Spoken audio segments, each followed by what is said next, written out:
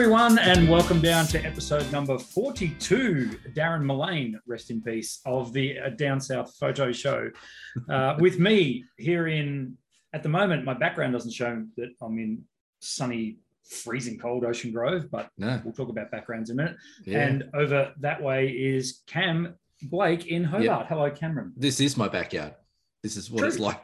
This is what it's like here at the moment. You've had a dump. Have you been watching before I got on there? No, yes, we have had a big dump, and there's more dumps coming. It's they're predicting down to sea level on the weekend down here. No. Yes, and I won't be there. I'll be somewhere else. But okay, well, I'll go down there. Yeah, come down here. To sea level, seriously, that's cold. If you look at the weather map of Tassie at the moment, well, we're recording on the 7th of June, Tuesday, there is just this cold air mass coming straight up from Antarctica. Like usually we get it in from the sort of southwest. Yeah. It is purely coming from like south below us. It's this time of year when we get reminded. I mean, we're called the Down South Photo Show. Do we need another reminder? But we get reminded of just how south I am, let alone how south you are. You're another 500 k's further south than me.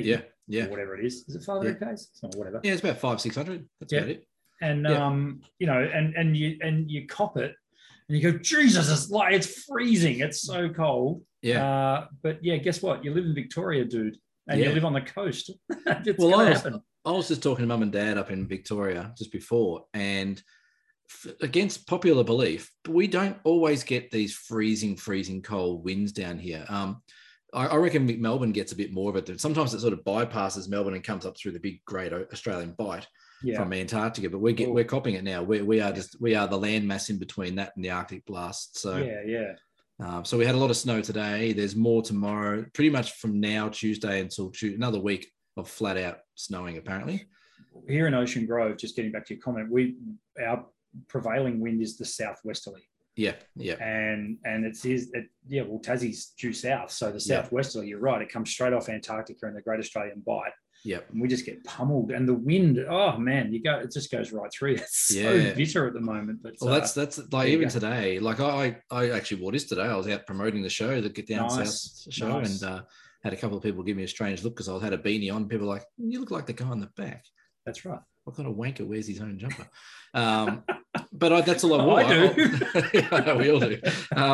But I was literally wearing this hoodie all day, and I didn't had a beanie on. I didn't have a jacket on. It was wasn't freezing cold, but obviously it was because it was snowing. But it's interesting. I might maybe head out again tomorrow and see if I can go to a different spot. Before we pick apart our backgrounds, I would like to thank everyone, as usual, for tuning in week to week. We're getting some really good feedback in the comments section below on YouTube or on what are we on? Apple Podcast, Spotify, Podbean, all the things. Wherever you find your favorite podcast is where you find us. We're everywhere. But we are getting some great feedback, and we've jumped up in subscribers on the YouTube channel, which is great. We're almost pushing 300. This is good, and we have amazing.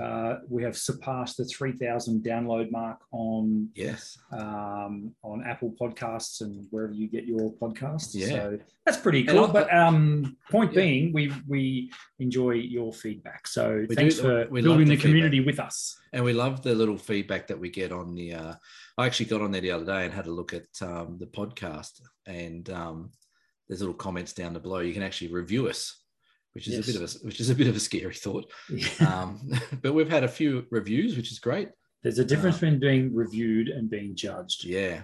There's some guy called Breno W who actually reviewed it, said it's refreshing. Yes. Gave it 5 stars. What a great new show. Not a great new Photoshop show based, I can't even talk, lots of lighthearted stuff, but more on a serious note. I don't know. That sounds familiar, that Breno W. Yeah. I know. Must be obviously a legend. Wow, clearly he's loves it. Yeah, I think that was like after episode 1, and I thought, well, I'll just take the piss here and write my own review. It was the 7th of July 2021. But strangely enough, there was a review before that on the 19th of June by Sack19. I know who that is. They're moving right along. Yeah, that's this guy. Anyway.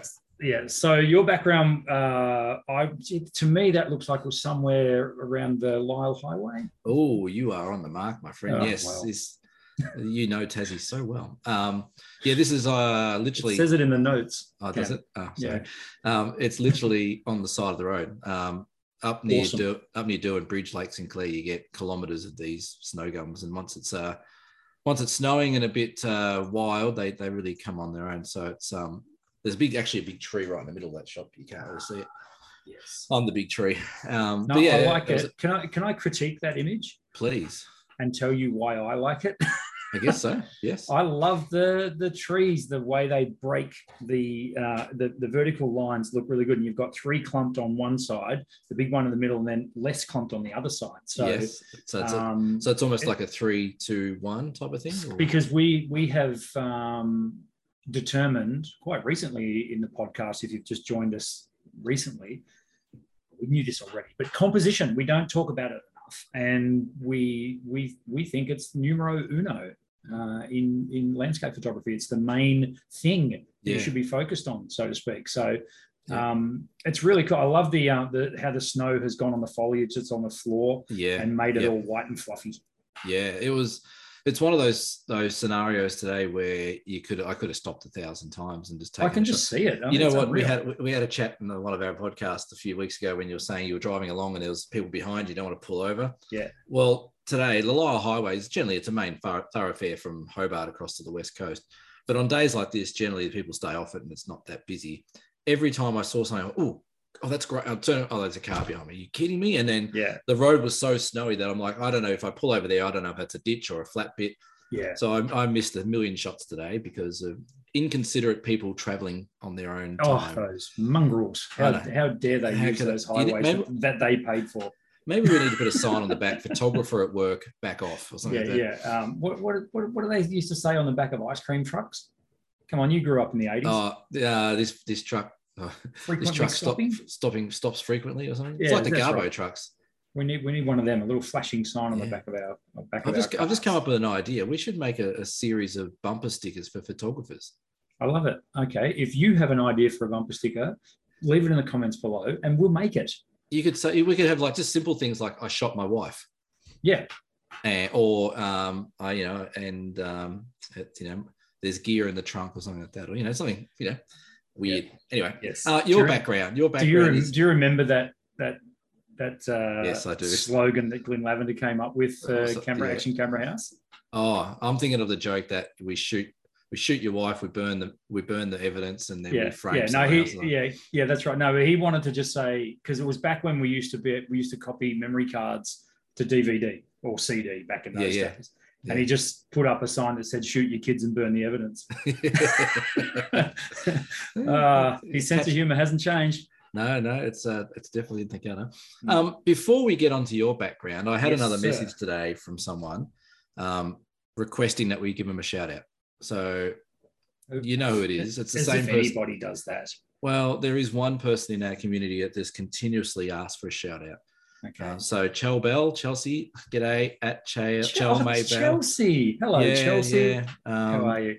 I got a message today saying, "Are you recording your podcast tonight?" I said, "Well, there's a coincidence, I am." And she said, "I expect at least a couple of shout outs because last week there wasn't enough." Okay. All right. Hi, Chelsea. Yeah. Far out. Talk about an attention seeker. Talk about high maintenance. Jesus. Anyway, moving on. Your backyard looks. There you go. I like that. I love the black and white. Yeah. Okay. Yeah. That's cool. So this was my old stomping ground of Swan Hill in northwestern Victoria. I grew up there, folks. And that's our magnificent bridge in Swan Hill, which they've been trying to replace now for about 50 years. But I'm so glad they haven't, because look at it. What's the name of that bridge? The Swan Hill Bridge. No, it's not. Is it really? That's such okay, sorry. No, its name's Errol. No, I don't know. There's got to be a name for the bridge. It doesn't. As far as I'm aware, it doesn't have a bridge. Google might tell you otherwise. I'm looking. Don't you worry. You mean like the such and such Memorial Bridge, or the? Is that what you mean? Well, it's actually got a name. Oh, please. Yeah, and this is your area. It's called the Swan Hill Bridge. I knew it. No, it doesn't have a name. No, but I reckon it does what they'll have a name. do, they'll replace it and then name it after some politician. Well, it was good on Surveyor Sir Thomas Mitchell named Swan Hill when he right. camped there on the banks of the Murray in 1836. That's right. Or the Major Mitchell cockatoo, named after one and the same explorer. You know what? We've hardly even spoken about photography. That's okay, because that's generally what we do on this podcast to start with. But I can still remember very well, I think it must be only one of the things I learned at school ever, all the Australian explorers. We must have done massive projects on Lawson, Blackland, Lawson and Wentworth. And they discovered the Blue Mountains, right? The Blue Mountains, I did, yeah. And, like you talk about Burke and Wills and all these kind of things. Yeah. Whenever I've been looking through maps and stuff like that, that must be named after. For some reason, I've retained that information. Because we went to school in the 70s and 80s, kids, and that's when history started in 1778. I never went to school in the 70s, and I barely went to school in the 80s. We went to school in the 70s, 80s, and 90s, kids. That's when Australian history started in 1788. Yeah, that's it. Yeah, because that's it. There nothing happened in this country before then. No, there's no one here. No, far out. I'm reading a really good book at the moment. Truganini, the book about Truganini. It's an incredibly good read. For those who don't know, it's based on what was referred to as the last Tasmanian Aboriginal, Truganini, but it's an incredible story. I'm only about halfway through it, but some of the stuff they used to do back then and the knowledge they had and the connection to land they had, it was incredible. So I just feel terribly ripped off about what I was taught in Australian history. And I did Australian history in year 12. Yeah, right. Yeah. So anyway, that's a story for another podcast. Getting back to my background. Sorry. No, it's fine. So I just wanted to get a shot of my bridge in Swan Hill, which I love. I've flown my drone under that bridge too, by the way. I don't know if it's legal, probably isn't. Yeah. And I don't think Cass will watch. So this was obviously I shot it in color, and I used a 1000 ND on it because I wanted to smooth the water out. Yeah, to smooth it out, and I think it enhanced the reflection quite a bit. It does. Sort of in the way. And an interesting thing about that as well is because the Murray River is dirty, it's not a clear river. Correct. You wouldn't get that reflection in a short exposure. So what you've done there is pretty tricky that you've actually enhanced the reflection. That's right. So that was the Brown River, and it was in color originally, and the brown just looked, it just really took away from it. So I went, hey presto, black and white, and the contrast in the white pillars on the bridge and stuff, and the sun, and talk about breaking rules, shooting directly into the sun. I can see the sun star there.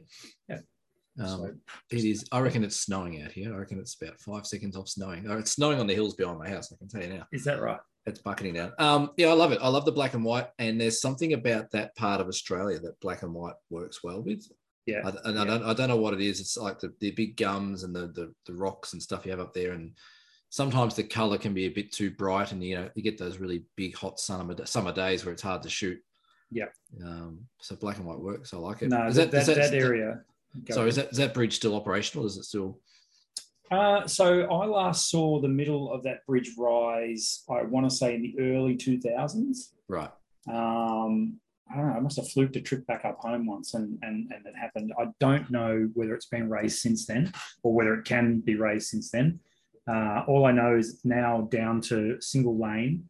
Right. And is that a weight? That's probably a weight thing, isn't it? A weight thing, and it takes a hell of a lot of traffic because you got Murray Downs is just across the bridge there, and you've also got Pickering Transport have their actual freight division right there over the bridge. So they send semis across this thing all the time. So they are, as I say, I'm not making it up when I say they've been arguing for 50 years about a new bridge. Yeah. But anyway, whatever.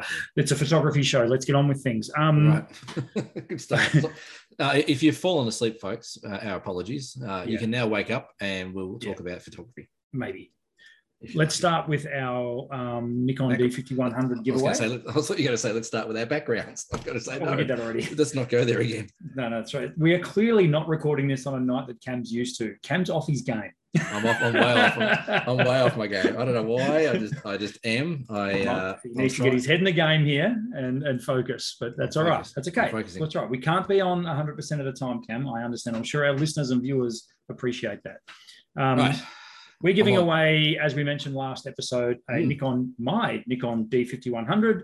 Here it is right here. Again, for those of you who didn't see, with a Sigma 10-20 f4 to 5.6 lens. It's a landscape kit, basically, because it shoots ultra wide angle. That could have shot the shot behind you. It did. Funny you should say that. Yes, there you go. It actually did. Yeah. Funny. I didn't even put two and two together there. But yes, this photo right behind me was shot with that very, very camera. There you go. So I can't guarantee that it's going to have an ND filter on it when you get it, but anyway. So it takes black and white film then. That's fine. That's good. That's right. Exactly. Yeah, that's how old it is. No. It's just remind me again, how do people go into the running to potentially get this camera, and when do they get told if they've won this camera? Okay, so we want you to subscribe to our YouTube channel. There's a subscribe button below this. If you're listening to us, search for us on YouTube, the Down South Photo Show. We come up there. Subscribing to our channel is completely free. We want you to hit the subscribe button, preferably hit the notification button as well, because that means you get notified when episodes come up. And also you'll be notified. Ring our bell. Ring our bell. You'll also be notified when and or if you've won the thing. And we need you to hit up our social media channels and follow at least our Facebook page or our Instagram account. And then, I know it's a lot, but hey, it's a good camera. We want you to tag someone who might like to win a camera. You're making them work for it. We are. That's not that hard, really. It'll take you about 18 seconds to do that. It's not that hard. No. We have already had some people tagging on the Facebook page. Good. No second guess to who's part of that one. One of them's the number one listener of the show, Mel and his friends. He gets another shout out again. Yeah, who? To Chelsea? Oh, no. Oh, sorry. I thought you were talking about Chelsea. No, she doesn't want any more shout outs, she said. We've had a few people already tag people in there. So people are getting the idea. All you got to do is just get on. We'll see the comments pop up. All you got to do is just make a comment, tag someone in there, say this could be pretty cool for them. And then somehow we're going to fluke our way out of picking a winner out of a hat. Yep. Maybe. So I think what we'll do is we will just get all the entries. We'll make a list. Yep. We'll assign them a number from 1 to whatever it is, yep. and then we'll use a random number generator on Google, and we'll do that live. That's a great idea. That's a great idea. There you go. I just came up with that just then. That's brilliant. And we'll both be there for the draw. We will. It won't be just me. Yep. No, it won't be. It won't be just you on your own. So get on that. Now, we thought our main topic for discussion tonight would be, I thought it would be panoramas. Yeah. We want to talk a little bit about shooting panos, as they're called in the game. Yes. I'm going to tell you how I shoot them.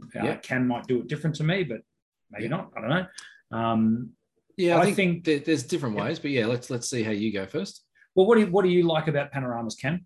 Well, I must admit, I'm a bit of a sucker for panoramas, and I think first of all, what are we classifying as a panorama? Like, is a panorama just a big wide shot, like you've got behind, or is a panorama like a ratio size that we're thinking? Ideally, we're talking about an image that is long and thin. So different to what you see behind us now, because these are like 16:9 or 3:2 ratios. More like a 3:1 ratio. In fact, 3:1 is probably my favorite way to shoot panos, a 3:1 ratio. I think that has the most appeal to it. I find a lot of people, when I'm talking about crop ratios, get this glazed look over their face. And yes, they do. And sometimes, though, if you're working in Lightroom or Photoshop and you're editing a panorama, just make it look how you want it to look. That's fine. But if you're battling with it, try and think of a 3:1 ratio. So 3 across by 1 high. Now, yes, you can shoot vertical panoramas as well, but we're not really going to talk too much about them. They're a little bit too niche. Yeah, that's what I was sort of going with, is that do you stitch shots together or do you not stitch shots together? That's sort of the big question. So there's lots of different ways that you can shoot panoramas. Well, I do like panoramas, and the old Fuji GFX camera I had, you could shoot in, it was 65 by 20 something, which is a 3:1 ratio, and it would crop it in camera. And I used to love shooting in that ratio. It reminds me a lot of Ken Duncan and the work he does, and there's a few others out there do panorama work now. But I think panoramas are great. And I think they work in 2 different ways. I think you can do panoramas of a big, for example, a big beach scene or a big mountain scene or something like that. But I think you could also do it in something similar to behind me, just like more of an abstract sort of forest or, whatever it might be. And I actually went through a stage when I was doing some work for the Cradle Mountain Lodge where they wanted shots for their rooms. And if you go to all those classic hotels around all the tourism parts around Australia, they've all got them big panoramas in a room somewhere, either a canvas or whatever. But I went through a bit of a phase where I was just going around the forests and waterfalls up near Cradle Mountain and doing sort of 3:1 ratio, a bit more abstracty panoramas, more of just detail as such of a scene. So I love them. And I think they work for both big scenes. And I think you can also get quite creative with them. So, but I did it all as one shot. I never really stitched anything. And I guess that depends on how wide your lens is as well, or does it? Well, it does. Well, yeah, I think so. That the 10 mil that I used to shoot that image behind me clearly lends itself to more panoramic stuff. Yeah. Cam says as he changes backgrounds. I was going to try and show you a panorama, but it's not going to work on here. I did a panorama on this one. Yeah. It's going to stretch it to the... Yeah, don't worry about me. It's not the right day for me. So this image behind me, you can see would actually crop beautifully down to a panorama if we just wanted to have the bridge and eliminate the reflection in the foreground. Yeah. But I think in the case of that one, I wanted to keep the whole thing. Yeah. I love shooting panoramas in the stitching method. Okay. Yeah. Now, the reason I do that is because I print a lot of my photos. So when you stitch more images together or 3 images together, and I'll give you a bit of technique in a minute, you can get way more data in the image. So yes, unless you've got a Fuji GFX 100, did I get that number right? Yeah, there's a 50 and a 100, but exactly what you're saying. Just a quick note on that. If I did a panorama stitch on that, it would be like they're 200 meg files per shot. That's right. It becomes a whopping big file. Yeah. So the way that I've been shot, the way I've shot panoramas in the past is I'll take my trusty camera. I'll normally zoom it around the 50 mil mark if I can. I obviously wouldn't use this lens if I'm going to stitch a panorama. I would have even a prime 50 works really well for panos. Yes, and the best technique I've found is to turn your camera vertically and shoot roughly 7 or 8 images, making sure that your images overlap by at least 20 or 25%. Yeah. And I think we also need to just put a bit of a disclaimer in there as well that there's a reason why we'd probably shoot, and you're exactly right, like you don't sort of shoot at the wide angle because you get the distortion of the wide angle lens and you start getting bending of horizons and mountains and things like that. And then your stitching software will really battle to... That's right, yeah. So, and shooting a 50 mil or 35 mil or, even a bigger mil, like 80 or 90 mil, it just allows those lines to stay a bit straighter and everything lines up a lot easier for the software. And I think also, and I'm sure we're going to touch on it, is exposure is super, super duper important when you're doing stitching. And I'm sure you'll be able to get into that and explain why. Yeah. So you would have noticed if you've got an SLR, go and get it, pause this, go get it. Right. Now you've got your camera. Right. You'll notice on this camera, too, this is the Nikon, it has a button on the back which says AEL AFL, which is auto exposure lock and auto focus lock. Yes. So the problem you have if you are taking a panorama, particularly with a rising sun or a setting sun or any sun in it, like the image behind me, when you start taking photos across, the exposure is going to change because you're shooting more into the light or you're shooting away from the light. Yes. So ideally what you do is you line up your panorama, you focus on your first shot, and then you depress the AEL button. Yes. Now, call me a noob. I'm not sure on the newer full frame cameras and Sonys and stuff like that. I'm assuming they have an AEL button, but they might have a menu driven thing. The brand new OM1 there you go. Has an AEL button on the back here. There you go. So it has an auto exposure lock. So it locks the exposure for the first frame, and then the exposure is identical across all 7, 8, 9, however many frames you want to take, provided you keep your thumb depressed on the button.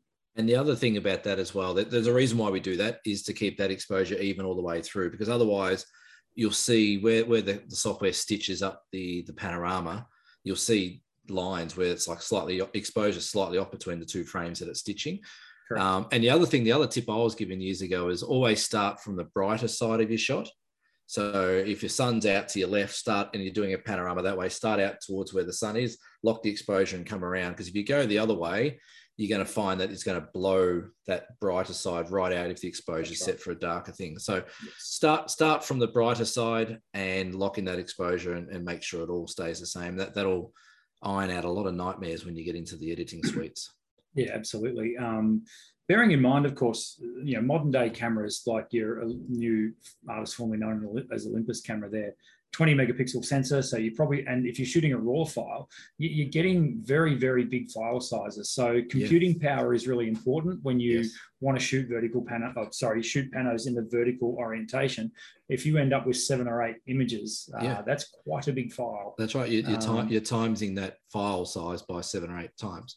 That's right. So, you might find that the stitching process in Photoshop might take your PC 10 minutes if it's not super duper quick. And like I said, I did a few of those on the Fuji, the big files on the Fuji, and it was a gig file, if not more, which is great. And there is definitely advantages to doing panoramas because you can generally blow them up bigger. You can make panoramas quite big, either in canvas or print, because you've got 6 or 7 times the amount of pixel data in that shot than you normally would. So I find sometimes if there's I almost do it out of habit, that if I see a really good scene that's like a big, beautiful, wide sort of panorama, I'll do a panorama session or just go, and then I'll still do my other shots I'm doing. And what I'll do, I'll share on the Facebook page after this episode goes out. I'll show you the shot I was going to show you here, which I just did the other day of Frenchman's Cap, and that's about a 7 or 8 stitch of this entire mountain range with this beautiful snow cap. By the wonders of editing, it now is we can show you appearing in the screen right now. There it is. Look at that. That's incredible. Did it fit on the screen? Probably. He doesn't know. If I go like, wow, look, it looks amazing. Yeah, that's brilliant. So my question to you is, is there a benefit for doing panoramas over just a normal ultra wide angle shot? Like, people listening might say, okay, well, why would I, if you wanted me to do a big panorama to get more detail in, why wouldn't I just use like a 16 mil or a fisheye lens to do the same thing? For a couple of the reasons that we've already mentioned. Number one is image resolution. So if you do want to go really big with it, you're going to have way more image data, because don't forget, you don't have to use every image, the whole image. You can still work it, you can crop it and that sort of stuff. So number one for me is the fact that I can make it rather big. Number two is you can go wider than wide. So you're wider. So for example, on this bad boy, the widest angle is 16 millimeters in a 35 mil equivalent. Well, I can now mimic like a 5 millimeter camera. If I want to shoot a panorama, I can go way wider as well. And quite often that'll happen where, as you say, you're immersed in a rainforest, or that scene behind you, where you're just looking and you're taking it all in, and you really want to capture all of that. Then you can start shooting. I went through a phase of panoramas as well, where I really shot a lot of them, and enjoyed doing it, but it didn't, from a sales point of view, it didn't suit a lot of people's walls. And with panorama, is there some given rule that you don't do any more than 90 degrees from start to finish?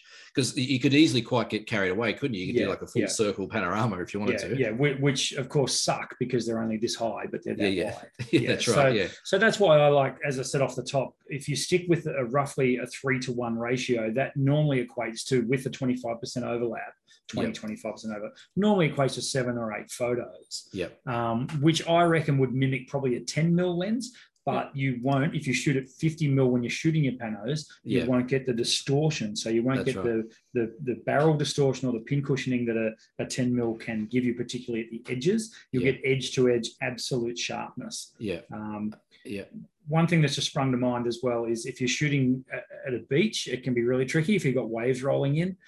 If you've got clouds coming past, you got to be quick. You want to shoot them rapid fire. So takes a bit of practice. Probably be a bit tricky for Mel as well to get that horizon straight if he's doing that. There's no hiding from a crooked horizon when you're shooting a panorama. There is not. No, the software has a little bit of a freak out. A couple of other things as well. Handheld or tripod? Well, it depends on what you're shooting, of course. So if you're shooting at a scene that would normally need a tripod, then obviously you're going to need one. Yeah. However, I think the point you're making is to keep the camera at one even plane, particularly when it comes to horizon. Right. Yes, tripods can be very useful for that. But what I find is the tripod is clumsy, and when you want to shoot fast. Yes, it does. Or if you have the Olympus OM1 with 7.5 stops of image stabilizer, you could shoot. Yeah. It really does sound like you're being paid by Olympus. You would think for all the promotions I do for that beautiful company, you think I get some perks, but I don't get that beautiful company. Yeah, I don't get as many perks as some people, but that's okay. We're not going on. And then obviously the next step after panorama is, you've got to edit that. So one thing that's really good these days is a lot of people used to think, oh my God, Photoshop, I've got to do panoramas and stitch them all in Photoshop. You can, but Lightroom also does image stitching at a touch of a button now, and it's really, really easy, really, really good. So if you want to learn more about how to get it into Lightroom and stitch it, there's lots of YouTube videos on how to do that. It's very simple. You click a button. It asks you if you want to, what's it say? If you want to do cylinder, you don't want to do cylinder. What's the other one? I can't think now. Yeah, I can't remember either. It's probably just like an auto thing. I've got Lightroom open here. And Photoshop's the same. You just go File, Photo Merge, import your files, and same deal. That's it. Photo. So if you're in Lightroom, so here we go. I'll just give a quick lesson here. If you're in Lightroom, you might have your 6 or 7 shots lined up there. You right click on all those images. You go into Photo Merge, pick Panorama, and then that picks up all those 3 images. And then it asks you there's 3 different types of projection you can do. There's spherical, there's a cylindrical, and there's perspective. I always pick spherical. I think that's right. And then what it does, it puts them all together, and it's very, very straightforward, very easy. And it looks cool. And then it spits out a file at the bottom. Yeah. And the cool thing about doing it in Photoshop is it actually keeps the layers. So if there are some tweaks on horizons and stuff that you need to make, you can actually do layer adjustments. So you might have 7 images, and you go, oh, hang on, image 5, that horizon hasn't quite lined up. You can isolate layer 5 or image 5, do any warping or anything you need to do just to get that horizon a little better. Yeah. And away you go. One cool fun fact about which we talk about a lot, is the DJI Mavic drones, is they have a built-in panoramic function. They do. Which is works nuts. Cool. It is so good. And the other thing I've got a little DJI Pocket. They're cool. Like, it is a little cool. It's got a little gimbal on it and everything like that. It's really, really cool. And they do the same thing. You set it on a tripod and it just goes doot, doot, doot, doot, and just does a panorama. At the press of a button. So technology is definitely there. To do these kind of things. And I think the main thing as well, if you're going to do panoramas, I think you'd have to have a mindset that you're going to print them. I think if you're going to do panoramas and just put them online, it won't work on Instagram, for example. It'll just be this little tiny strip of image. Photoshop will probably crop the hell out of it or do something. So, not Photoshop, Facebook, sorry. Did I say Facebook or Photoshop? You said Photoshop. I did. Facebook will crop the hell out of it. So I think if you're looking, panoramas are great to play with. It's a bit like all the other things that you can do with your photography, like light painting or long exposure, whatever. Every sort of thing that we do is great, but if with panoramas you just don't get the full benefit if you're just going to put them online. You need to put them on a wall. No, that's right. And like most of the topics we talk about on the Down South Photo Show, it's another tool in your arsenal. It's another thing you can go to and use, like when you've got photographer's block, which we all get. We all suffer from it. And it's like, I can't, how do I get this composition right? Start looking wider and go, well, hang on a minute. That's pretty spectacular, that. And then go to a panoramic sort of. That mountain's really cool there and that lake's there, but I just can't do one shot. Oh, I can. I'll stitch them all up. Hang on. I'll look up episode 42 of the Down South Photo Show and they'll tell me how to do it. The Darren Mullane episode. I've got a funny story about photo stitching. Yes. I went to Yosemite National. I don't know if I've probably told this on the podcast before. Yes. I have. No, I don't know about this story, but you have told us that you went to Yosemite. Yeah, I went to Yosemite and there was a guy taking photos who comp stomped me and put his tripod across the front of me. I think I might have told it on one of the really early. That one. Yes. Well, he was doing panorama photo stitching. He went through the whole scene, but he went grid like. He went up, down, across, up, down. He would have had 1,000 photos of this one scene. So picture the shot behind Brendan and I, and it was almost like he was creating his own little pixel boxes of the whole thing of each frame.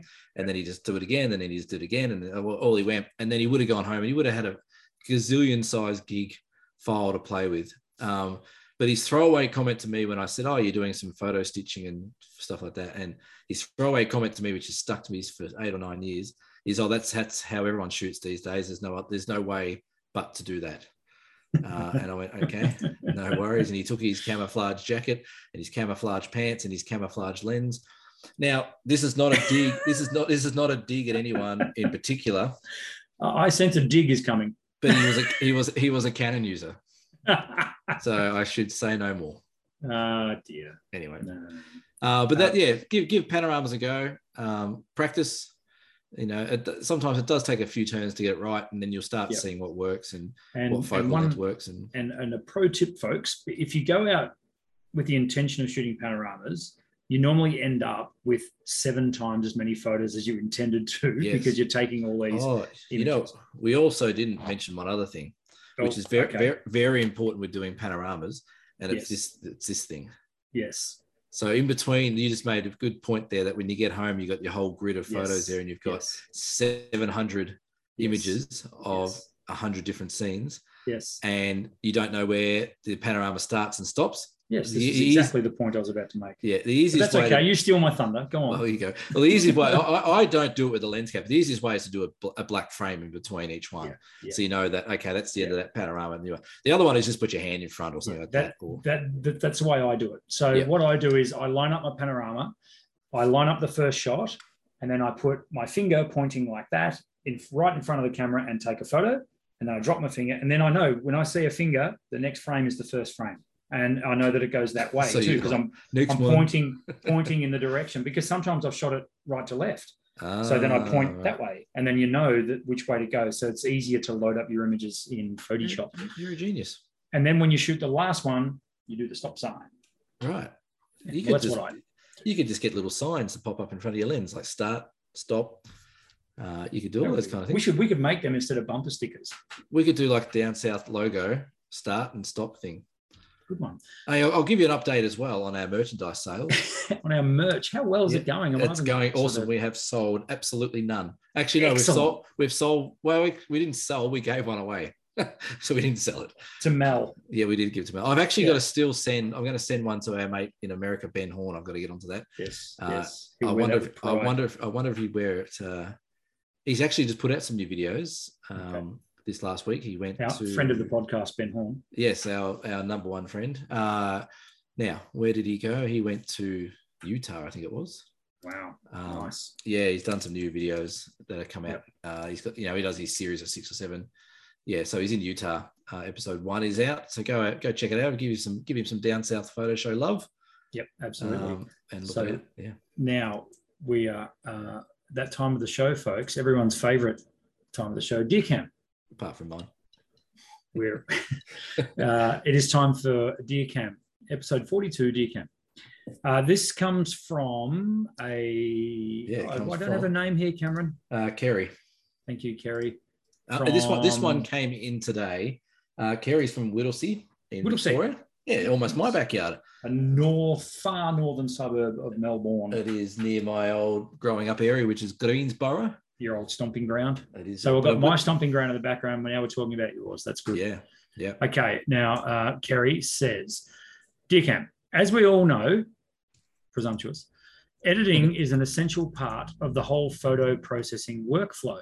I've just started my own photography business. Give it up for Kerry. Give it up for Kerry. We promote starting your own photography business, and thought it was time to update my monitor. Naturally, I thought I'd ask your expert opinion on what type of monitors that you guys use.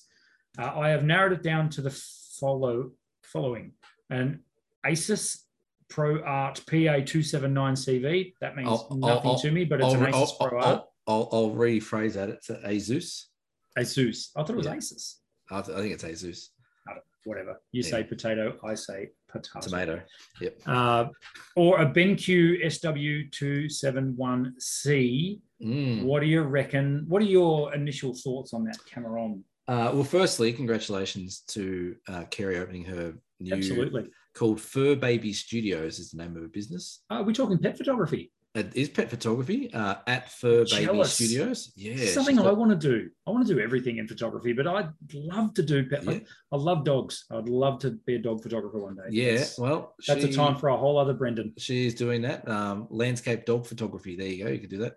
But Fur Baby Studios in Whittlesea. So congratulations on that. Yeah, awesome question, because it is a pivotal part of your business is what equipment you use, whether or not your camera or your tripods or whatever it might be, and software and hardware for your computer is also important. I did a fair bit of research on this going back about 6 months, 12 months ago about what I wanted to use. So I use an iMac, 27-inch iMac, and I used to have an iMac second screen, which didn't end up going well, ended up breaking and flickering. It was going to cost more to fix than just to put it downstairs for the kids to play with. So I actually went out and started researching a 27-inch monitor for my editing and things like that. And I actually came up with the BenQ, the one that she's mentioned in the questionnaire. I've actually got that model, the SW271C. And look, it's great. I don't think it's as nice as my iMac monitor that I have in front of me, but I've calibrated them both off the same calibration. So they both look the same. They all print the same when I want to do printing. But what I thought I was going to use my monitor for editing, it's actually ended up being more of my second screen for everything else. And I still do my editing on the iMac monitor, but they're a beautiful screen. They are really nice. They've got like the big shade around them and stuff like that. And they've got adjustable brightness and different profiles you can put in there. But in regards to what was available on the market, I think the BenQ is probably the best value for market money that I found. You've also got the ESO screens, I think they're called. Yeah, so ESO monitors are the industry standard, really. Yeah. However, they kick off at like $5,000. So yeah, they're not cheap. No, they're not. But I mean, it depends on how much time, Kerry, you think you're going to be spending in front of your monitor, how much editing you think you're going to be doing. Yeah. There's a couple of reasons why the ESOs are so good. One is they tend to maintain their calibration for longer. Yep. So monitors age by the second, literally. So when a monitor is turned on, it is changing all the time. So it's normally it's losing color, or it's going to be different every time you turn it on. That can be down to lots of different things, not least of which is literally air temperature. If it's a warmer day, your monitor looks different to a colder day, blah, blah, blah. ESO monitors generally iron that out and give you a very level playing field across the board, and that's what you're paying for most of the time. I don't use expensive monitors. In fact, the monitor I'm looking at right now is a Philips monitor that I bought at Officeworks for about $300. But I can calibrate it. And if you've got a cheaper monitor, buy a calibration tool as well. You can get a Spider calibrator for about $300 or $400. That's what I use, one of those. Yeah, there you go. And use that regularly, and you should be okay. I mean, you're going to be within a 4 or 5% tolerance, for your printing lab or your printer or whatever you're choosing to do with your images. Don't get too hung up on it. Save for the fact that if you think you're going to be using your monitor a lot, if you're going to be looking at your screen a lot, invest in a good screen. And again, for color reasons, but more importantly, for the damage that cheap monitors can do to your eyes. Expensive monitors have screens on them that protect your vision, protect you from, they're better for you. I can't tell you exactly why, but I know that they've got screens and stuff that are better for. I'm assuming it's got something to do with radiation or something like that. But I'm getting outside my lane. I don't know exactly why, but I do know that these ESO monitors are better if you are looking at a monitor 24/7. Yeah, and that's the thing. Like I had this monitor in mind, the BenQ monitor in mind, as being my primary editing suite monitor, I guess. And I do put some things on there. I have 2 screens going. I have Photoshop and Lightroom, and the fact that I've got them both calibrated means that you can switch between screens and there's no difference. I calibrate my screen probably every 3 or 4 months just to give it a touch up. But I found the one thing I find about the BenQ screen, it does throw off a lot of heat. I've noticed, but so in the warmer months, if you can call them down here in Tassie, but you can actually feel the heat versus the iMac one that I'm looking at here. So that's interesting. Yeah, right. And I reckon it's probably a 4 or 5 degree difference in temperature what comes off this one. But they're a beautiful monitor. They're really well valued. I haven't had any problems with it. I've even hooked my Xbox up to it every now and then to play some games and things like that when I got bored. Yeah. But yeah, they're good, great monitor, and I would have no problem recommending the BenQ one. But you're probably going to spend, maybe another $1,000 more on the other monitors we're talking about. But yeah, you can't go wrong with it. And then again, if you've got it set up and you've got it calibrated, then that's the monitor you're using. Then I think you do well. But yeah, it's an interesting question. But I think the monitor, to me, it's more about the calibration. Really, the monitors are good. And to be honest, I went and had a look at the Ezio ones as well as these ones, sort of almost side by side, and you can tell a little bit of a difference. But to me, it wasn't worth the price difference. Yeah. And as long as you're editing in the right profile on a calibrated monitor, sending it to the right printer like yourself, or doing it yourself at home. Yep, I agree. So I think the hot take from that is, Kerry, don't blow all your coin on an EZO or a top of the line you monitor. should buy some merchandise instead. That's right. Yeah. Get something a wee bit more affordable, and then once your business is absolutely humming along and you find yourself editing into the night, then maybe look at investing a bit more in a more expensive monitor. Cam's fishing around for a print. I am, because we made a deal last week that anyone who does a Dear Cam gets an 8x12 print. Kerry, look at you go. You've got an 8x12 print. Yeah, but I've got a couple here I've got to chop up. I don't know if you can see them. Probably not. I can't do this anymore. No, I can see the background in that. But why can't it? Why hold it in front of yourself? Why is my brain not functioning today? I don't know. I've been in the cold too much today. Cameron's brain has the dumb. But yes, Kerry, I'll chase you down for your details. I've got your mobile and stuff there. But great question, and love it. Good luck with the business. Yeah, for sure. If you have a Dear Cam question, by all means, send it to us on our social media channels, or leave a comment below if you are watching on YouTube. We will endeavour to answer your question as quickly as we can. Do what Kerry did and send us an email. There you go. Do what Kerry did and send us an email. What's our email address? Just use cam@tazphoto.com.au. Right. Isn't that probably link below? It is linked below in the description box. As of episode 42. No. It is. It's there. It's been there. Okay. Been there from the start. So, Cam, what you've got quite the adventure coming up. Yes, I do. If it all goes smoothly, it will. It will. Yeah. No, I've got the Flinders, my first ever Flinders Ranges photography trip coming up. So Today's Tuesday. I get on the boat from this little island to the big island on Friday, and then we head out on Sunday out to Adelaide, and then pick up all our guests next Monday. And away we go. We go up there for 5 days, 5 nights, 6 days. A couple of aerial flights. We'll explore the region. We've got a couple of four-wheel drives to play around with.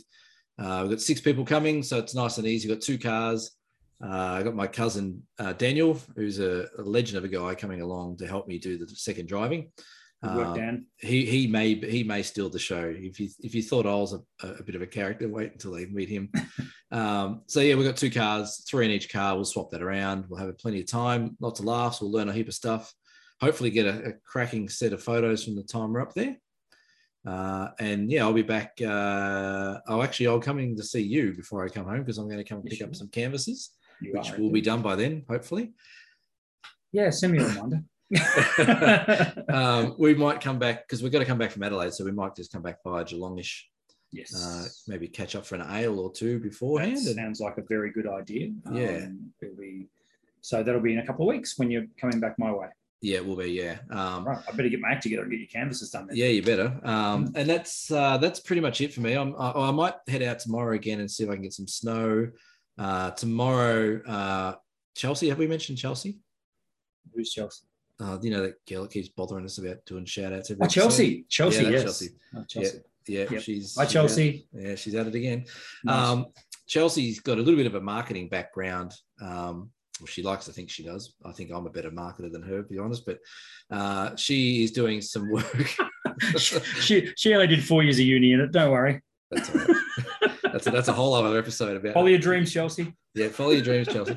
Yeah, that's actually good advice. Follow your dreams, Chelsea. Follow your dreams, Chelsea. So she's got a bit of a marketing background, and down here we have the Dark Mofo Winter Festival that's cranking up, and Chelsea's been employed by one of the tourism operators, or tourism departments down here, so to speak, to do what they call an Insta meet. So for those who don't know what an Insta meet is, it's when they get a whole heap of people that are generally on Instagram or social media. They'll get everyone together and they give them sort of backstage or behind the scenes access to different events before the public do. So tomorrow night, we're going into the Dark Mofo City region where all the businesses have turned on their lights red, and there's all these art exhibitions and things like that. And installations, we're going to walk around town, probably in the rain or the snow, inside, in and out. And we take some photos of all these installations. And then what we do is we just share them online and tag a few people and get some interest into there. But Dark Mofo Winter, if you haven't been to Tassie in winter, a lot of people sort of go, that's the stupidest idea I can think of. The Dark Mofo Festival, which runs for about 2 or 3 weeks, I think, it brings Hobart to life. You can go down to Salamanca, they have big bonfires going, they have big, it's almost like medieval. They have big long tables where everyone just sits and eats, and it's a very, very, very cool festival. So that's tomorrow. And then I've got another session with a young mate, Oscar. We're doing another session. This session, we're going to go to a waterfall and see if we can't fall in. Very good. You'll get some waterfall photos. I think there's going to be plenty of water coming down those falls. And what about your good self? How's our staff member going? Good. We have a new staff member. She's going very well. Thank you very much. And things are progressing well. But forget that. I want to put it on record on episode number 42 that in April next year, I will be joining you in Tasmania. Well, I'll believe it. I'll believe it when I see it. I'll believe it when I see it. Now, this will really, let's see just how far people listen to our episodes, because I know we don't get full listenership right to the end. We need to come up with a name for these people that listen right to the end. We'll work something out. Cam put out the call to a group of friends on Facebook, or put out on Facebook that he's keen to do the Overland Track, possibly his swan song last time. Put out the call to say who'd like to come and do it. Yep. And I have decided to join him and his friends on the Overland Track. God help the Overland Track. In mid-April.